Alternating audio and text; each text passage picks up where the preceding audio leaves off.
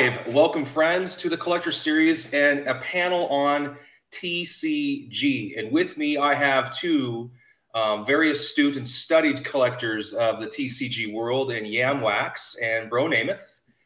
We might be seeing Manny here in a little bit. He's running a little behind. He might still join us. But nonetheless, we are here with some great knowledge. And the purpose of this episode was, gentlemen, I felt like there's a lot of misunderstanding in the TCG market, TCG in general. I think there's a lot of card collectors there's all the nuances of cards. You kind of understand how that all works. And then there's a lot of us, myself included, a sports card collector that doesn't know a lot about Pokemon other than my daughter collecting it and enjoying it. I don't really, you go to Walmart or you go to Target to buy a pack or you buy those little tins and all that stuff. To me, it's just, there seems to be there's a lot to be explored.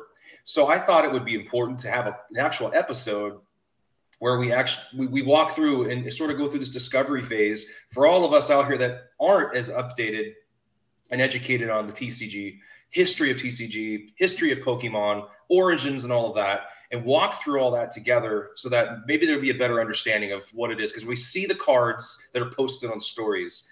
And Bro Namath's got some amazing, they're just gorgeous looking cards, just like they're literally art. And then you hear the story behind them. And we talked about that in our last call. So thank you both for joining and taking some time out of your day. I know we're all busy. So yeah, why don't we start with you? Why don't you give us a background into what got you in, what was attractive to you and got you into Pokemon and TCG in general? How did you get hooked into this? Yeah, man. I kind of came to it in a roundabout way. I think a lot different than other collectors. And first off, I hope Manny shows up because we've got to balance out someone with a real name, right? We got DPZ, Bro Namath, Yamwax here, having fun. But that's what Pokemon is for me. It's fun, it's art, it's history, and I came to it through my kids. My oldest son started collecting kind of around the hype and the boom, but he didn't really get into it. And I'd been a sports card collector as a kid and then got reintroduced to sports cards because my son was in, second, third grade and wanted to beat his buddies and get better cards. So we go to a sports card shop to try to find some Pokemon cards for him. And they've got half of it is Pokemon and half of it's sports cards. And I got reintroduced to the whole trading thing, really got into vintage sports cards. Well, my son was collecting Pokemon and we started kind of crossing over and doing it together, which was really great.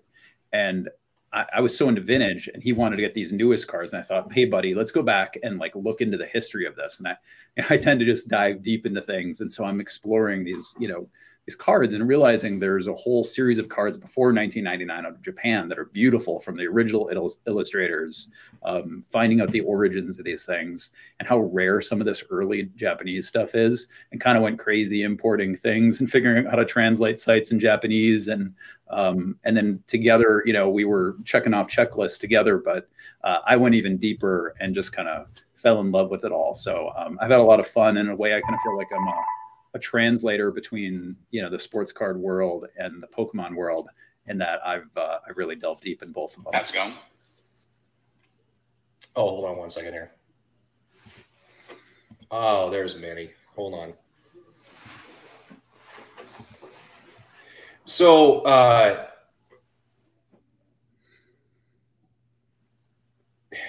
so I got technical difficulties here. I can just close that window. There we go. We had you in here, Manny. Hey. Here you are. Hey, Manny. Sorry for the tardiness. Let me just back this up a little bit. So what is it about, because of the TCG, what is it about Pokemon that makes it the most I'm going to say it's the most well-known. Is it fair to say that it's the most well-known? I feel like, or is that not fair to say? Because I'm just thinking coming at it from my point of view. I knew what Pokemon was when I was younger, but I obviously collected and played cards. And it came along, when I was a bit older. But still, when I think about TCG, I think about Pokemon before I think about Yu-Gi-Oh. You see those packs in the stores, but is it the most visible, popular TCG game? Card? I think it's the most collectible, but I think Magic would probably be the biggest TCG game being played still. Okay. As a brand, though, nothing. I mean, Yeah. it just doesn't eclipse. It's funny. There are TCGs for Star Wars. There are TCGs for Harry Potter. And you think, like, I think some of us think those are gigantic brands that must be bigger than everything. Marvel doesn't have one, but if they did, they would all be smaller in total revenue as a property, as a brand property than Pokemon. It's kind of nuts between the video games and the shows and they're constantly reinventing. There's over 1,000 characters now. So it's just a gigantic brand at this point. So from a brand awareness standpoint, it's bigger, right? But the Magic the Gathering, you're saying, Brandon, that's a bigger. Is there a bigger base of? Is players. It more like deep? Is it deeper? Does it run deeper? I guess is the better way to say it.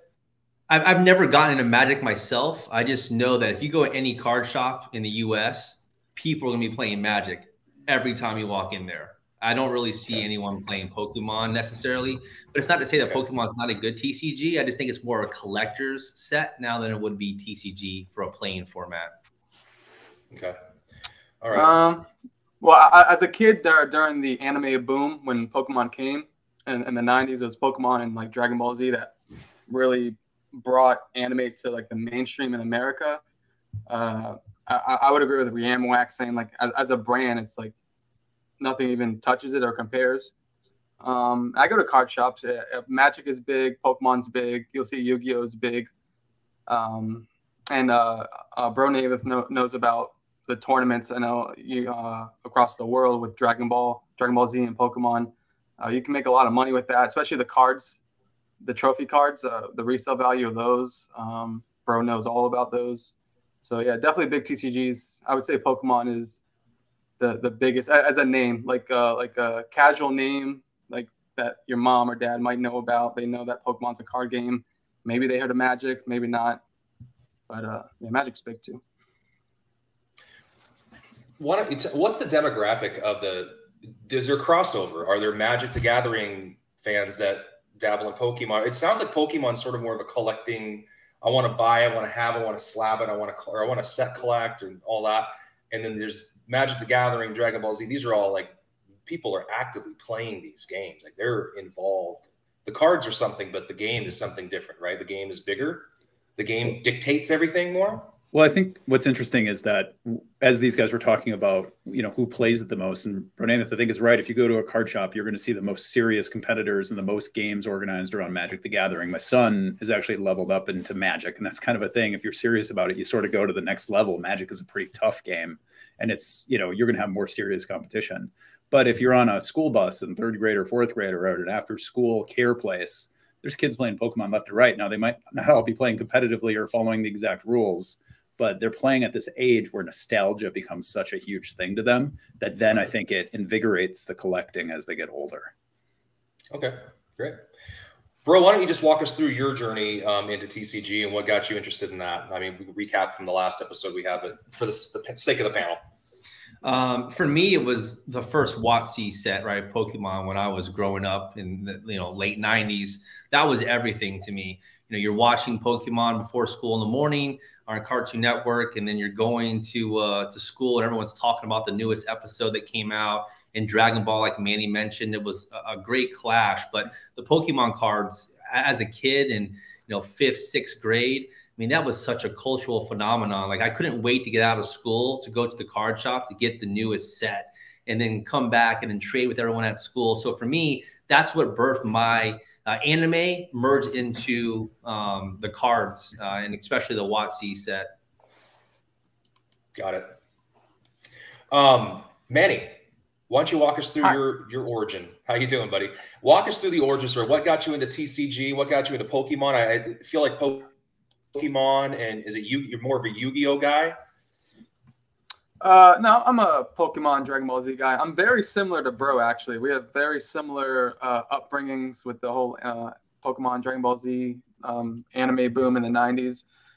Back then, the internet was relatively new. There wasn't as many, there was no streaming platforms. You only had so many channels on TV. So, there was less options, less competition. So I think that's why Pokemon was so huge. One of the reasons. Along with these other animes like Yu-Gi-Oh as well. So yeah, it was a cartoon. The video game came like right before or right after the cartoon. They coincided with each other, and they were both so popular. They're just great at marketing. The show was fun. The idea of like having pets that can level up. It's like what Pokemon is like having a puppy or a dog that you can fight with, and you can heal them, and they get bigger and stronger, and then you get bigger and stronger with them. As a trainer, you get trophies and badges and stuff. So it's kind of just like my era's like mythology, like our Zeus, our Hercules, or whatever. It was just very fun, and yeah, I collected. I didn't know anyone that actually played the game. Like we were all just collecting it because we knew the characters from the show, and we loved them. So none of us actually played it. I didn't start playing until I was like a teenager, actually, when I actually learned the rules. But it was just, toys, cards, yeah, all the above. Very cool. Very cool. So let's go. We're going to take it back to you, Yam. We were talking before we started the episode. We thought there was an opportunity to maybe walk us back through the history of Pokemon, the very first set, the misconceptions on when it arrived. Can you unpack some of that for us and maybe educate everybody who is unaware of the origins and how it all kind of came to be, from what you understand? Yeah, man, I'm glad to kick that off. And the other guys can chime in too if you have anything to add as far as context. But it's interesting because, these guys are indicative of that giant, 1999 wave. Pokemon hits the shores of America and people go crazy over it. And, parents are trying to wait in line at stores to get boxes for their kids, especially on the coast where that was the only place you could get the first edition boxes. And those went just disappeared immediately. But all over the country, there's that American wave we all know about. And those big, 1999 first edition base Shadowless and so on Charizards that go for six figures. But before that, there's a rich history for years in Japan where the game originated. And I just thought that was so cool. And it really started before the card set with the video games, is my understanding. I wasn't into the Game Boy games and the video games, but there were, I believe, a red and a green game, guys, I think, or different colored games at first. And that's where it originated in like 1995. And if you see the trademark stamp on a ton of different years of Pokemon cards, you'll see a 1995 trademark stamp on there. Okay. And unfortunately, this led to a confusion that I think still confuses people to this day, in that the very first cards that were released in September of 1996. That was the Carddass set. But for the longest time, people have thought that perhaps Top Sun was the first set. And there's all kinds of theories and conspiracy theories about how it possibly could have been conceived early. But what really happened is that PSA put 1995 on the label because of that 1995 trademark stamp on the bottom. That, again, is on a ton of cards, even modern ones. So you have the Top Sun set, which is a beautiful set, awesome set. It's rare. It's great to collect. But in reality, I think most collectors today believe that's a 1997 set. Let's back up again. So that's not the first set. And unfortunately, there were some huge sales that, I believe the Charizard from 1997 Top Sun sold for, what was it, almost $500,000 and ultimately resold for closer to $100,000. So lost a ton of value in all of that confusion. But this PSA still mislabels it even to this day, even though that new information's out, like you're talking about. They have not changed their stance on it. Like still 95. Yeah, I don't get it. What's interesting about all this information that Earwax is given beautifully is like all this is like coming out like in the last couple of years. Like we're learning as the hobby grows. We're still finding out this information. And Yamwax like knows it all somehow. I learned from him. I pretty much get all my info from him. No, it's a great point, Manny, because I was confused for a while too. Like I thought, well, this is 1995. It makes sense. It's the first ever set. Nothing before that, right? And you dig in and you learn more, and it's kind of hard to unwrap because there just isn't a lot of material from the mid 90s out of Japan, and we kind of rely on these big promotional books, the Koro magazines, which really are like big fat phone books almost of information on all kinds of anime and TCG stuff. And you look for ads in there about when things were launched and released. And there just isn't anything about Top Sun. But you do see that Carddass was announced to release in September of 1996, 1 month before the official first TCG cards. And that would be a card like this. This is, a 1996 red version. They come in red and green. And, the prisms are really cool. Cardus is an interesting set. It hasn't quite taken off. I don't feel like, respected as that first ever set. I think in some ways, like there's a beautiful 1997 Cardus set that people love to collect because it just has amazing illustrations on it. But these are great too. And they, arguably are the first ever Pokemon cards from 1996. And then a month later, you get the TCG set that looks a lot like that 1999, first edition or 1999 set. But it was printed in huge quantities in Japan, just like it was here, and is probably the most well-known Japanese set. But then you get more sets along the way in like 1997. Again, Top Sun is believed to be 97. Sets like the Tomy Scratch set that I love, which is really hard to come by, a very scarce set, especially in unscratched condition. And then there's other things through there like Nisui, which was released inside of sausage packs and all kinds of crazy things like that to collect. They're a lot of fun, like tough to find niche collections. But, here's that 1996, a 1996 set of the TCG that came out a month after Cardus. And then here's an example of like a 1997 Tomy Scratch set that are so tough to find, low pop. And you're looking for these unscratched where those panels haven't been scratched off, because this was a game that was meant to be played against somebody, and you'd scratch off your moves to beat your opponent. So they're really tough to find in that unscratched condition. Wow. And I would like to thank Yamwax. That's such a rare set. He was just talking about this, the Tomy Scratch, and he's gifted me several sealed packs of that, which I've opened a few, sent some for grading. And he's gifted many people across the hobby free packs, no charge, just from the goodness of his heart. So thank you for that. Yeah, man, you bet. I appreciate the hobby really was a savior during the pandemic, and to have this community and chat with all you guys was just tremendous for community. And the least way I could pay back was to share some of the cards that I'm super passionate about and love. And I was lucky to, land into a ton of these boxes early on of that Tomy Scratch set. And so I, maybe opened about 10 boxes worth and then gave away about 10 boxes worth of packs out of these. So it's a ton of fun, and it's fun to see the community develop and learn to love these cards like I do. No, you're definitely a leader in the community. I think everybody kind of looks to you, and your name is always coming up when it comes to TCG. Thanks for that background. Let's talk about Charizard for a second, since you were in there.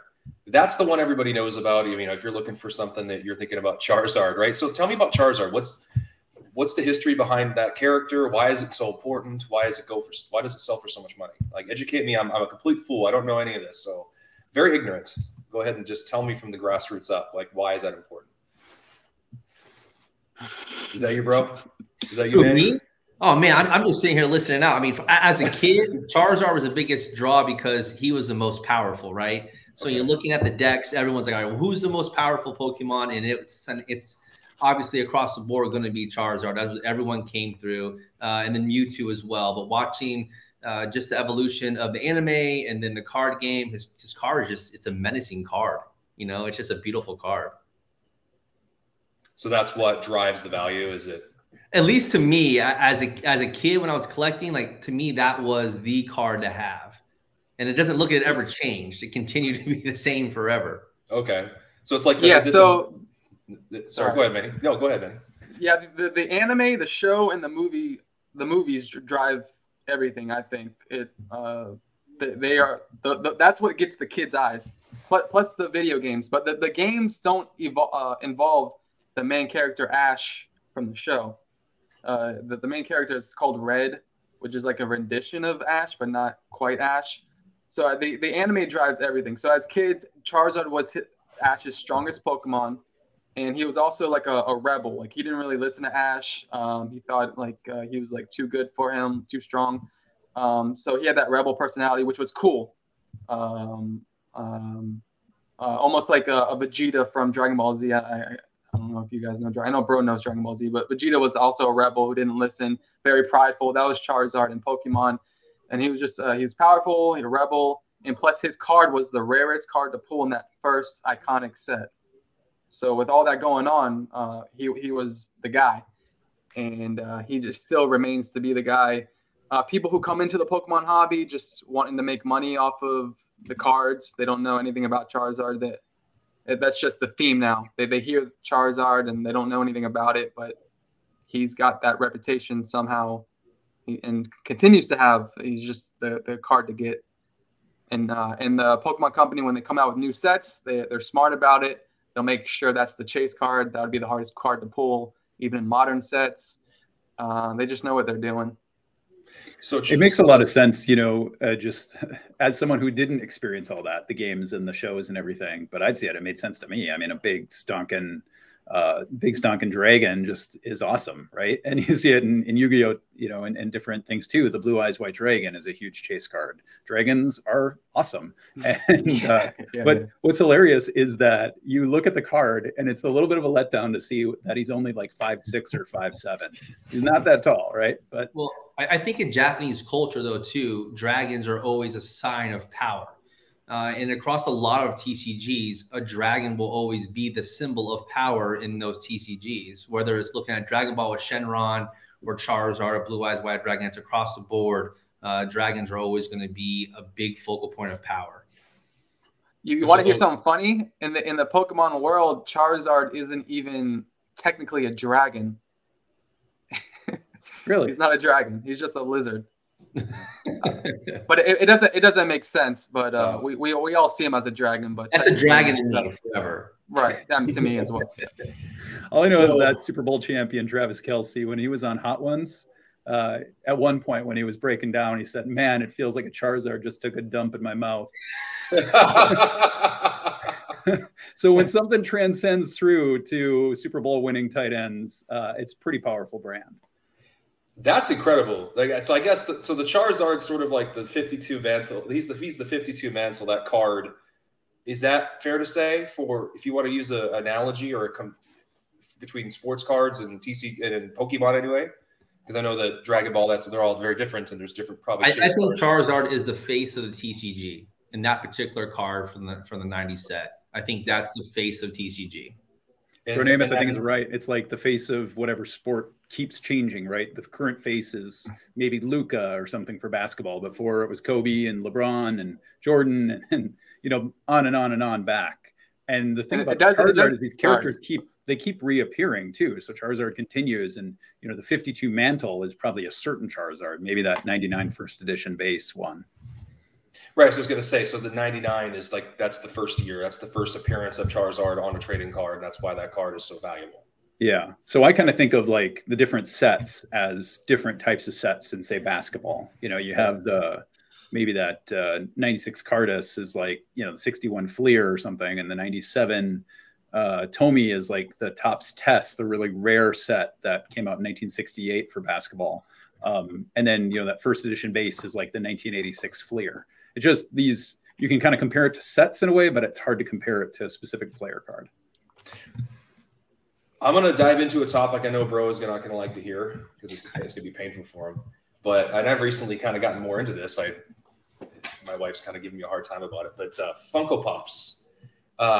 So I live like 20 minutes away from the flagship store in Everett. So I'm not sitting very far away from there. And, the kids go ice skating and then we pop into the store and they get a pop. All the kids love pops. They get them all the time.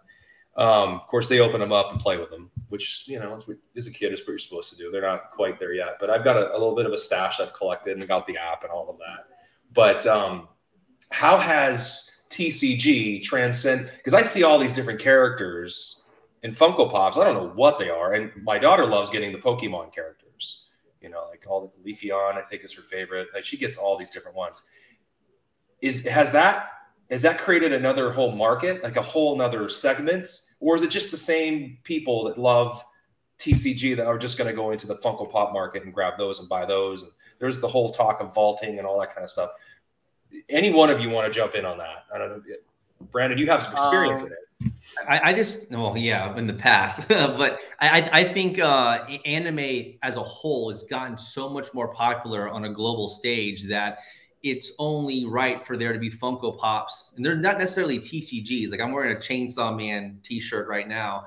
Like they don't have a TCG for Chainsaw Man yet, But I'm sure going to be Funko Pops of them, right? Because a cultural phenomenon. People want to have the merchandise. They want to express their love for that anime. And I think Funko has always done a great job of allowing people to express themselves, whether at your workstation at work or wherever that may be, on display in your house, to kind of show who you are without having to tell someone, hey, I'm a big Chainsaw Man fan. Well, my Funko Pop will let you know that I'm a fan of that anime. And I think Funko does a great job of that.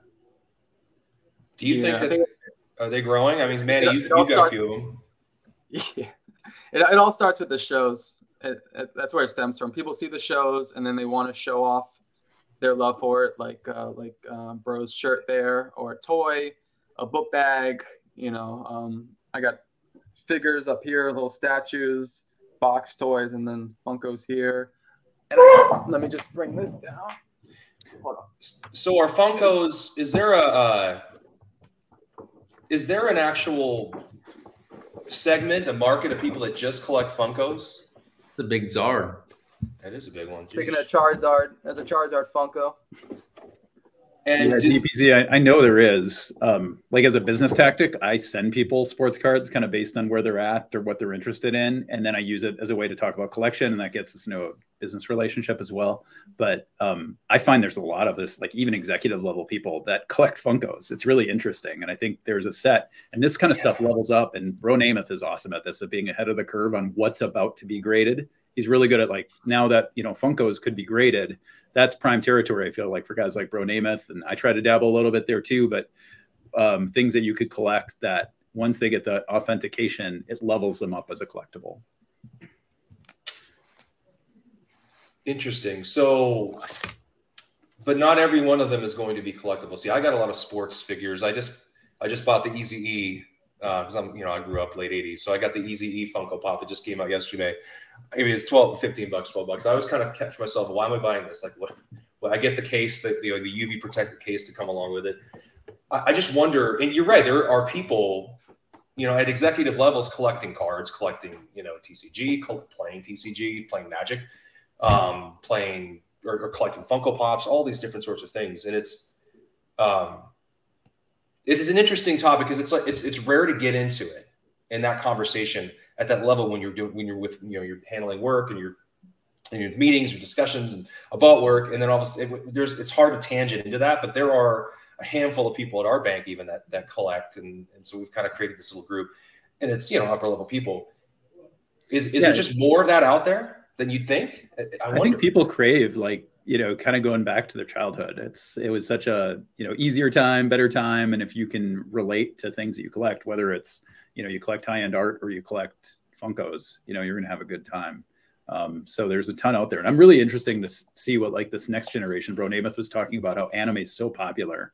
All those shows are on Netflix now. My kids love it. They love all the anime stuff. The newest Avatar series. Now, I don't think that has cards, but things like My Hero Academia, they really liked. And I don't think that got a lot of buzz as a collectible, but who knows in 20 years, people are nostalgic for that series.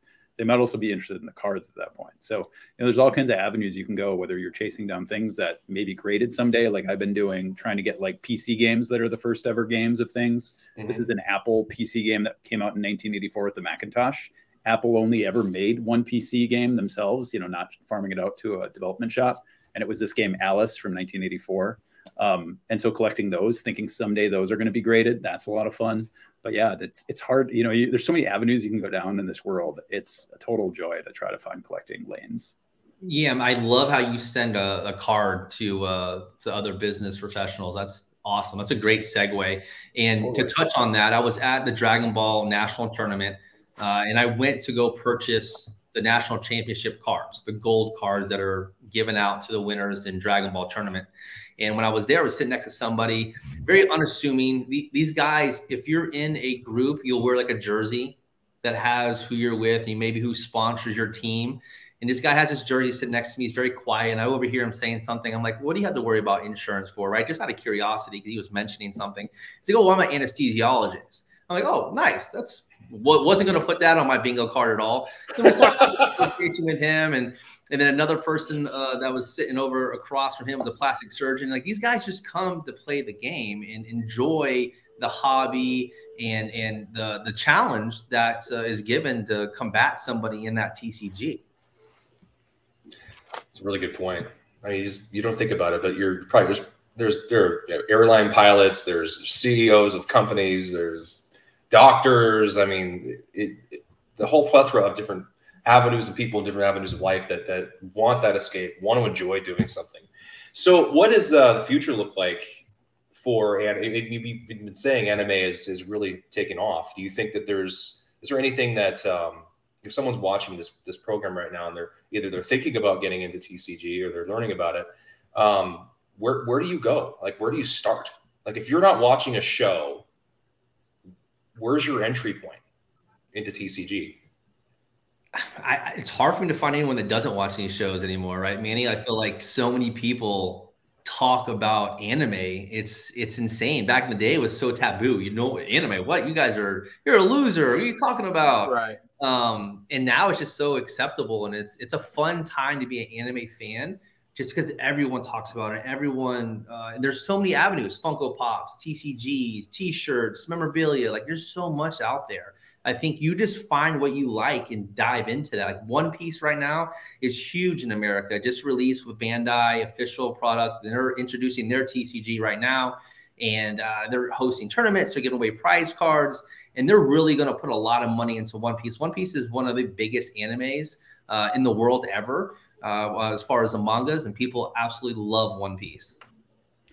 But let's say you did something. There's always an avenue to dive into just to take it to the next step, right? I think you're right, Bro Namath. That's true. But like, you love Pokemon. There's forums to dive into, like the E4 forum run by SM Pratt. You've got Instagram pages, which is great for whatever you're collecting. Go find people who regularly post and share cards, and suddenly you're in a community and you get invited to, private groups that chat about it. So there's lots of avenues like that. Just like for sports cards, we go to blowout forums and we follow IG accounts. Like, the more you connect with the community, the more you learn, and that connection really makes it even more fun.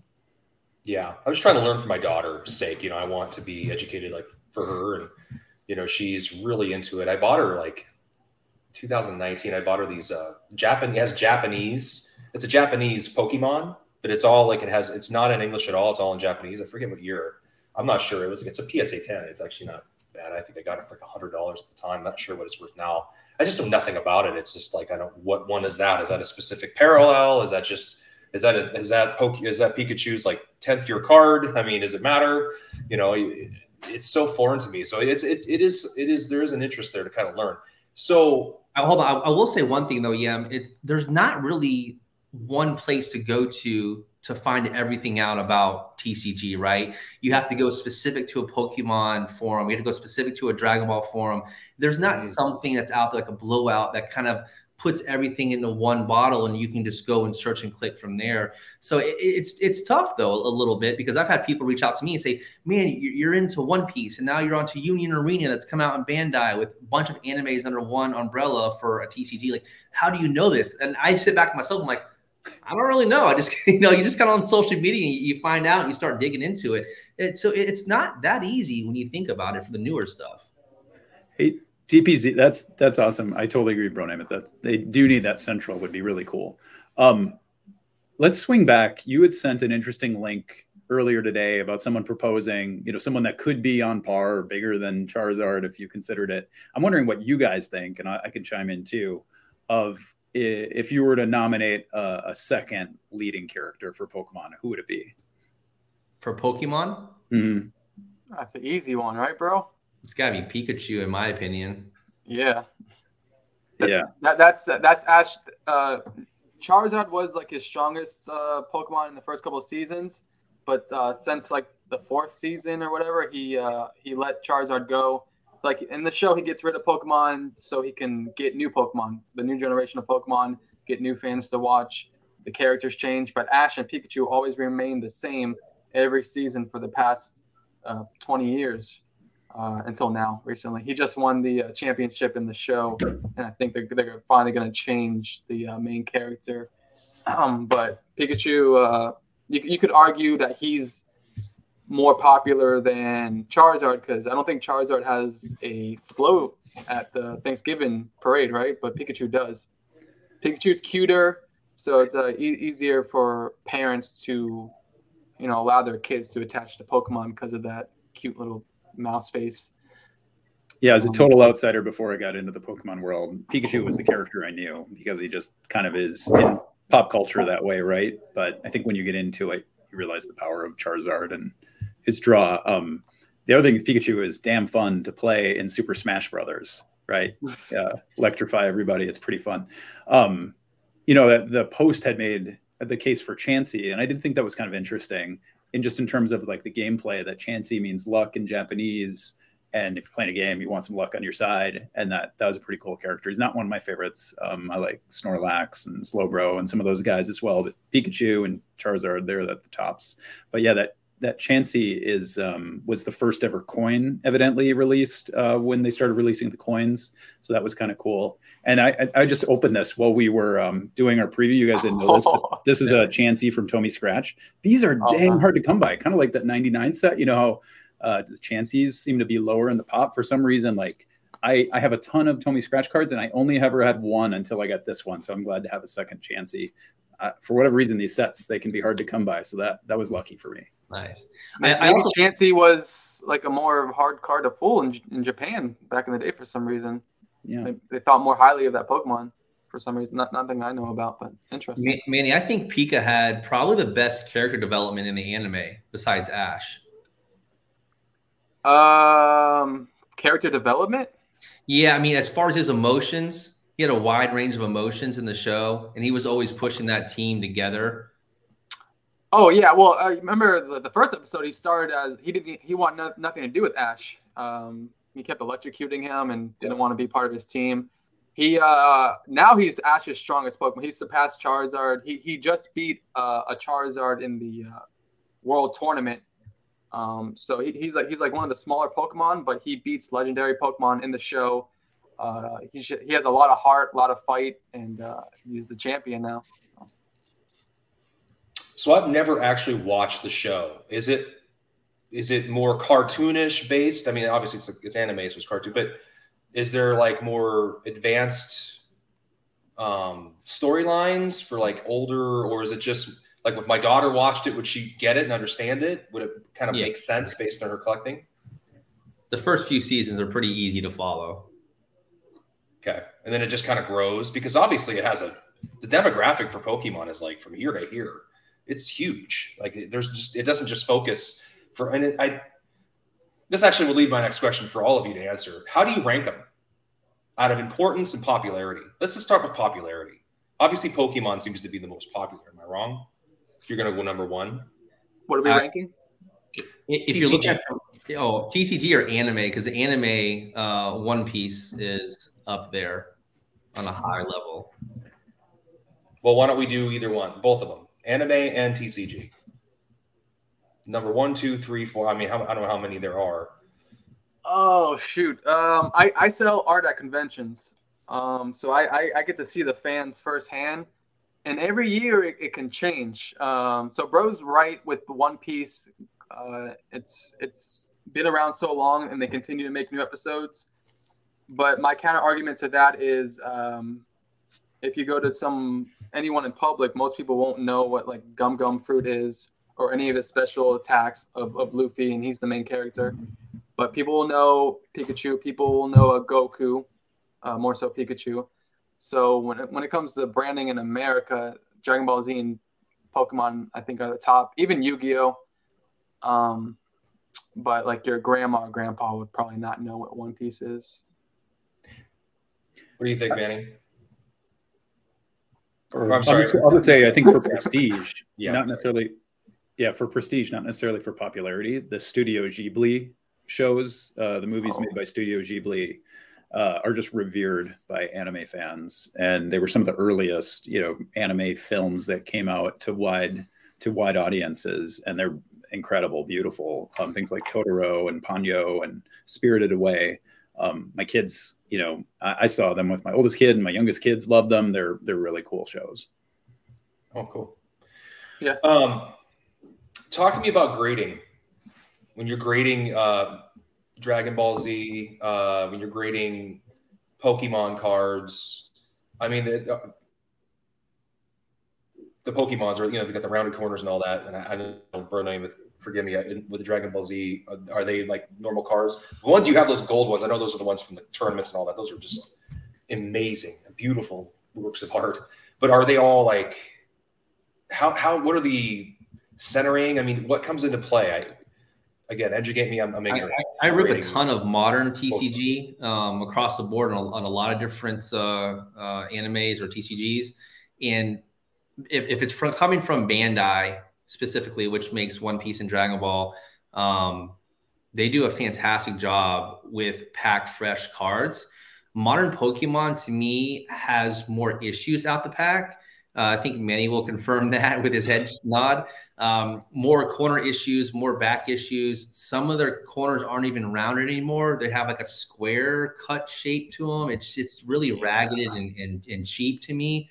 Looking at One Piece cards and looking at the stock that they use now, it's very nice. That's why I get so many black labels, and people are like, man, what are you doing to get all these black labels? I'm like, I'm literally doing nothing. I'm taking them out of a pack, right into a sleeve, into a card saver, and I'm sending out to grade because they're so good. The centering's pretty well. As long as the centering's spot on, you should be able to get a BGS 10 with a modern Pokemon, the modern Dragon Ball or One Piece card. Got it. Anything you want to add? Pokemon comes out, the pack's all messed up and jacked up. Like they can be packed fresh and they'll be like 6 or 7s because they'll be whitening. The corners are miscut. There might be scratches already on the card. Like the quality control for who's ever printing these cards is like terrible with Pokemon. Japanese Pokemon's great though. Yeah. Oh yeah, you're muted there, my friend. I don't think he knows. Yeah. You're we muted. Can't hear you. There you go. So whether you're looking at 96 or 99, you've got the yellow border around these cards, right? And so and all kinds of the Pokemon cards. So the white edging issues show up big time. Any corner issues, they really display. So it's hard to get away with that. A big thing I've found is making sure not just you look at the front centering, but the back centering as well to get 9s and 10s. Is CSG, because of the comic book connection, is that you were talking about Beckett, bro, on some of those cards. Does CSG have a place in the collector's heart over PSA maybe? Is there a favorite, or is it just all across the board? Collector or investor? Because I think they're two different groups, right? I think from a collector, it's cheaper to go with CSG and send over there and have your cards safeguarded in a holder. Whereas a little bit more with PSA or BGS. I think personally, as someone who buys, grades, and sells a lot frequently, I go with what sells, and which is going to be BGS 10s in TCG, outperform PSA 10 by a large margin, especially with modern, easier to get a BGS 10. It's well worth sending it to BGS, at least for me. It's got to be a potential 10 though, right? I mean, PSA 8s, 7s, 8s, 9s are going to outsell the BGS, but if you think you have a chance at the 10 or a black label, you go for it at BGS. 100%. Now, I'm curious to see if that changes or evolves any with the silver labels now, because I would, because let's face it, the white paper labels were terrible with Beckett, right? And everyone hated those labels. So are now with the new labels moving forward being all silver, will you value a PSA 4 over still a BGS 4 with great subgrades? Where's now that the label is presentable, where is that going to fall in at? Good question. And with the change of ownership, and if they change too much, it actually could be detrimental. So these things are in flux right now with the way things have changed in grading. We'll see. CSG, I don't really know too many people that use CSG. I know CGC for Pokemon is pretty popular because they came out during the pandemic when PSA and BGS were backed up and then charging so much money. CGC, wiggled their way in with their discounts, and they have a lot of customers with Pokemon. But yeah, PSA, BGS. I might have meant CSG. CGC, that's a comic book, correct? In the books, the Beckett's and the magazines and all of that, right? Correct. Oh, I get them mixed up too. I think. Which one is the tuxedo? What's the tuxedo one? SGC. That's SGC. Okay. It's too many. It's too many of them. They're all. They sound very closely related. They're just too. I should. All the 3-letter acronyms. There's even more. So there's even more. I know JSA. You go up to Canada. There's like KSA, I think, out of Canada. KSA, right? JSA out of Canada, something like that. Yeah, that was the interesting thing with the hockey cards, because I've got rediscovered my hockey love and big Patrick Kane fan and collecting his stuff. And you get the cup cards, right? And they're the popular ones, but nobody was talking to Jeremy Lee, and he's like, nobody grades hockey collectors don't grade their cards. They definitely don't grade patch cards very often. So a lot of these cards are not graded on the market. They're raw. And so it's just that whole dynamic of like, if you're a true collector, are you grading your cards? Are you grading these TCG cards? Are you just keeping them because you want them? And will they ever see the light of day? Because if you're collecting them, it comes back to this whole collector aspect of the hobby. So with that being said, and I want to respect everyone's time, we're kind of coming up against it. I wanted to go through with every one of you and detail me your 5 most prized cards that you have, slabbed or unslabbed, like the ones that you would love to show off that matter to you. I know, bro, you walked us through a lot of your cards. You can pick them out as well if you'd like, or you can talk about them. Let's go through everybody and label out, or you can show off Yameth. It looks like you might be like putting them together. What those 5 cards are and why they matter. We'll start with you, Yam. Wow, DPZ. Dennis, I wish I had some time to think through this one, because I got a lot of cards and crazy cards. When we were just talking about the community and how the pandemic and stuff, and Adam Lefko sent me one of his 50 signed autographed cards. It's definitely on my coffin card list. He numbered them to 50 and sent them out to 50 people. Topps made those for him. And I thought that was really cool. Just one of many people who I appreciated connecting with through the last few years. I love my Charizard Tomy scratch cards. I found these Tomy scratch cards with my son and really dove deep into it. So I've got 6 of the 14 PSA 9s. There's no PSA 10s. And that's the 1997 Tomy Charizard unscratched. And then I tell you, the one that I still need is I've got a complete set of Series 1 and Series 2 Tomy Scratch. It's 72 total cards, except for one card. I thought I had the whole set, but PSA returned my Scyther, which is a prism from Series 2, as scratched because it had some scratching on it. And that was a bummer. And so I'm still in the hunt for a Scyther, and they're tough to find. So that will be one. I will find it pretty soon. And then if we're just talking TCG cards, I do have a Blue Eyes White Dragon alternative version from the 90s. I love also some of the 90s Bandai cards. So I have a 1998. I'm not totally sure, but there was a variation, really rare one that was kind of like a test print that has it has gold foil like on the fingers and the teeth and stuff rather than silver. And they look really dope. That's in terrible condition, but tough to find, and glad to have a copy of that. So I'm going to leave it at 4. That's all I've got for now. That's fine. Yeah, well, however many you want. How about you, bro? For me, it's pretty easy. Everyone knows I'm a big Dragon Ball collector. I'm the biggest or largest shareholder of the gold metal cards in the world. So it's without a doubt going to be the metal cards that come in their case. So that's champion, runner up. I don't have the cards in there because they're up in my safe in 3rd place. So when these players win, they're given these gold cards, and there's only 5 or 6 of those gold cards made in the world at different regions in the tournaments. And then now World Second will be coming up. So it's, for me, my black label, one of one, only black label gold metal card graded that I have. And then beyond that's going to be the rest of my gold cards in ranking order from hardest to get, most desirable, which is always Goku, Vegeta, and Broly. And then this year's world champion card I'll be trying to buy, hopefully. So once I get that, you'll definitely see it if I went buy the 101 world champion. That's awesome, man. Let's go. Those are gorgeous. Those are gorgeous cards. Wow. How about you, Manny? There's a few. There's this Lugia Crystal Rare, it's called, that I pulled when I was like 12 or 13 that I still have. That was from the Aquapolis set. Again, it's like in a safe in the other room. I would have them right now, but I did not know we were doing this. That's okay. I would love to show you. I would love to show them off. But yeah, the Lugia Crystal Rare. There's this Charizard that we've been talking about the whole stream here. That Charizard from base set. the original one, based on Unlimited, and I have these. You've heard, Mario. Mario is like the biggest character in Nintendo, and Pikachu's arguably the most popular Pokemon. And there's these cards that combine the two, so it's Pikachu cosplaying as Mario. So I have 4 of those cards. And he cosplay as Luigi. They're promos that came from Japan. Those are amazing cards. And that's my list there.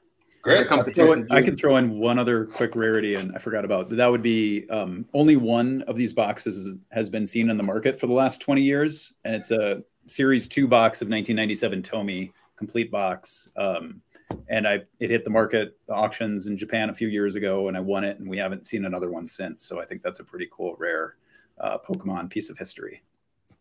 Oh yeah, speaking of Tomy, one of the packs that Yamwax sent me had a holo Pikachu in it, which there's not a lot of those on the market at all. So I still have that, and I'm going to send it into grading soon.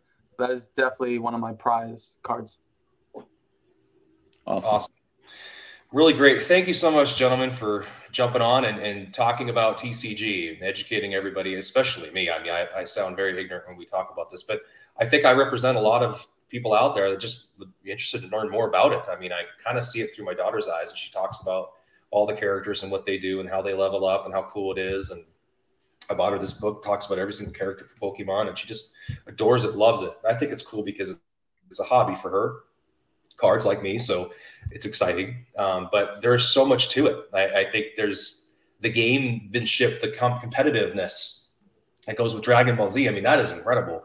Those cards you win. I mean, just the chase of trying to go get something that nobody else has. It's so rare. And to me, the rarity aspect of anything, and when it comes to a hobby or a collectible, is what makes it special. It's what makes us excited about it, excited other people even have it. And I've said this multiple times on this series, is that, there isn't, of course, people want certain cards and they want to have them, but there's this collective excitement other people have for other people's good fortune with cards and collectibles in our hobby that crosses TCG sports cards. It's pretty special. We all get excited for one another when we obtain a really cool card. We don't get angry. We don't get resentful. We don't get mad. Maybe there's people that do, but a majority of the hobby is like, right on, man, that's a beautiful card. That's really cool. They go out of their way to tell you that. They're excited for you. They literally are excited for, when Bro shows us some of his stuff, I'm like, that's so cool. I'm so glad he has it. That's so neat. He's so excited about it. That brings him joy. That's exciting to me. It's like that little community. I think that that's a healthy thing. It's a fun thing. And I hope today, we're able to explain, you guys are able to explain a little bit more about what that stuff means to you so that other people can learn about it and maybe get involved in TCG themselves. So thank you so much. Thank you, man. It's an honor being in this Foursquare and a joy to be collecting with you guys. I appreciate it. All right. Thanks for having me. Thank you. All right, guys. Take care. Yeah. Friends, if you have any comments or questions, anything you want to know, these 3 will be probably in the comments below, answering any questions you have about TCG. Thank you so much for tuning in. You can follow Yam at Yamwax and Bro Namath at Bro Namath and at Manny Simone Collects on Instagram. I'm DPZ or at PC with DPZ. This is part of the Look at Nation Network Collector Series, the panel on TCG. Thank you and have a great day. With nearly 40 years as the most trusted resource for collectors, dating back to the first Beckett magazine in 1984, Beckett has been the brand that bridges generations of the hobby. We're happy to be partnering with Beckett and look forward to keeping you all updated on the big things happening at the company in 2023. Beckett, it's the name you know and the name you can trust.